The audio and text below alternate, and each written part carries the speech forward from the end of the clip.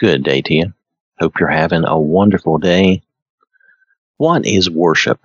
How do we worship God? The basic definition of worship is to show reverence and adoration. Adoration is, love and appreciation. When we say worship, most people envision singing God's praises. That is certainly part of worship. We also think of prayers and being thankful, having gratitude. Again, this is definitely part of our worship. Hebrews chapter 13, verse 15. Now, all these will be in the New King James Version. Therefore, by him, let us continually offer the sacrifice of praise to God, that is, the fruit of our lips, giving thanks to his name. Now, that could be prayer, song, all kinds of things, just talking, the fruit of our lips. But there is more to it, right? Jesus said this. This is John chapter 4, verses 23 and 24. But the hour is coming, and now is, when the true worshipers will worship the Father in spirit and truth. For the Father is seeking such to worship him. God is spirit, and those who worship him must worship in spirit and truth. Jesus repeats this. Pay attention to it. Twice he says, we need to worship in spirit and truth. We must worship in spirit and truth. And he tells us that God, the Father, is seeking people to do that. But what does that mean, to worship in spirit and truth? Look at these scriptures, and we can paint the picture of true worship. Proverbs chapter 21, verse 3. To do righteousness and justice is more acceptable to the Lord than sacrifice. To live with integrity and fairness is more important than rituals. You can't just go to church once or twice a week. You need to live properly. It must come from our heart. Hosea chapter 6, verse 6. For I desire mercy and not sacrifice, and the knowledge of God more than burnt offerings. Now let's look at that again. For I desire mercy and not sacrifice, and the knowledge of God more than burnt offerings.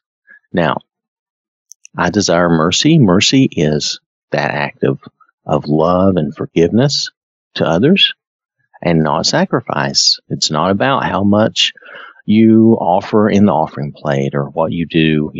They're talking about burnt offerings because that was the way they did things back then. Nowadays, our offerings are more financial. But instead, I desire mercy and not sacrifice, and the knowledge of God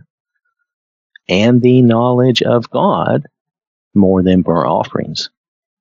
Because the more you learn and know about God, the more you will become like God, and the more you will do these other things. You will have mercy, and you will give mercy to others.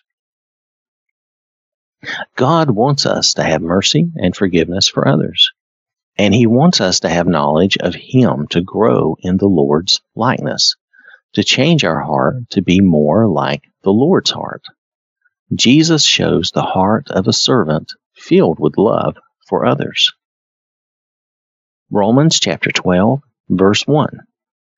I beseech you, therefore, brethren, by the mercies of God, that you present your bodies a living sacrifice, holy, acceptable to God, which is your reasonable service.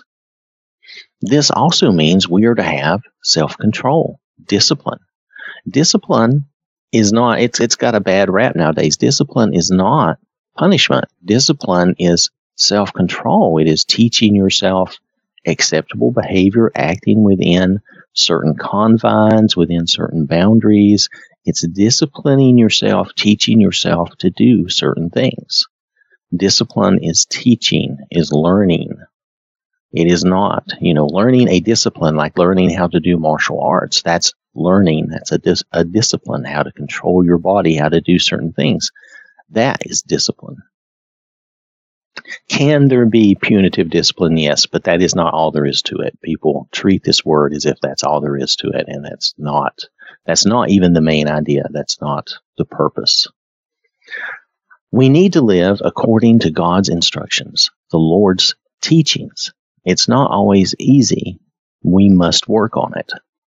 Notice these scriptures from Paul, 1 Corinthians chapter 10, verse 31. Therefore, whether you eat or drink or whatever you do, do all to the glory of God. Colossians chapter 3, verse 17. And whatever you do in word or deed, do all in the name of the Lord Jesus, giving thanks to God the Father through him.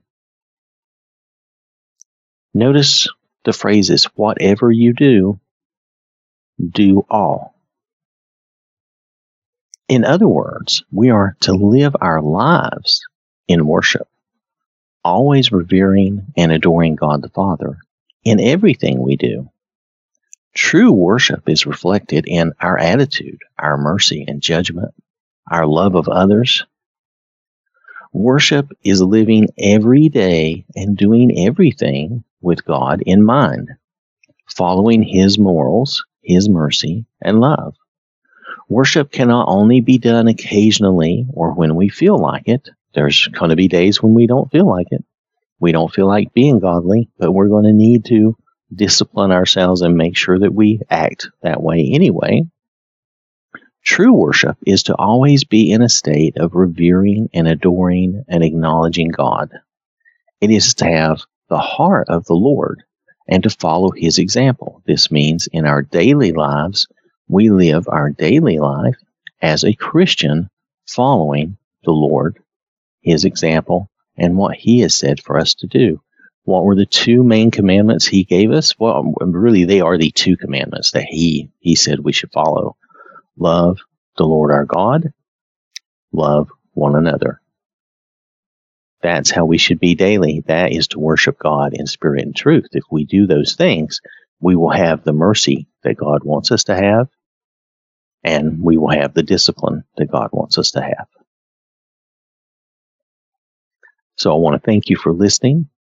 I hope you have a wonderful, blessed day. May God bless you and keep you safe. And remember, God loves you.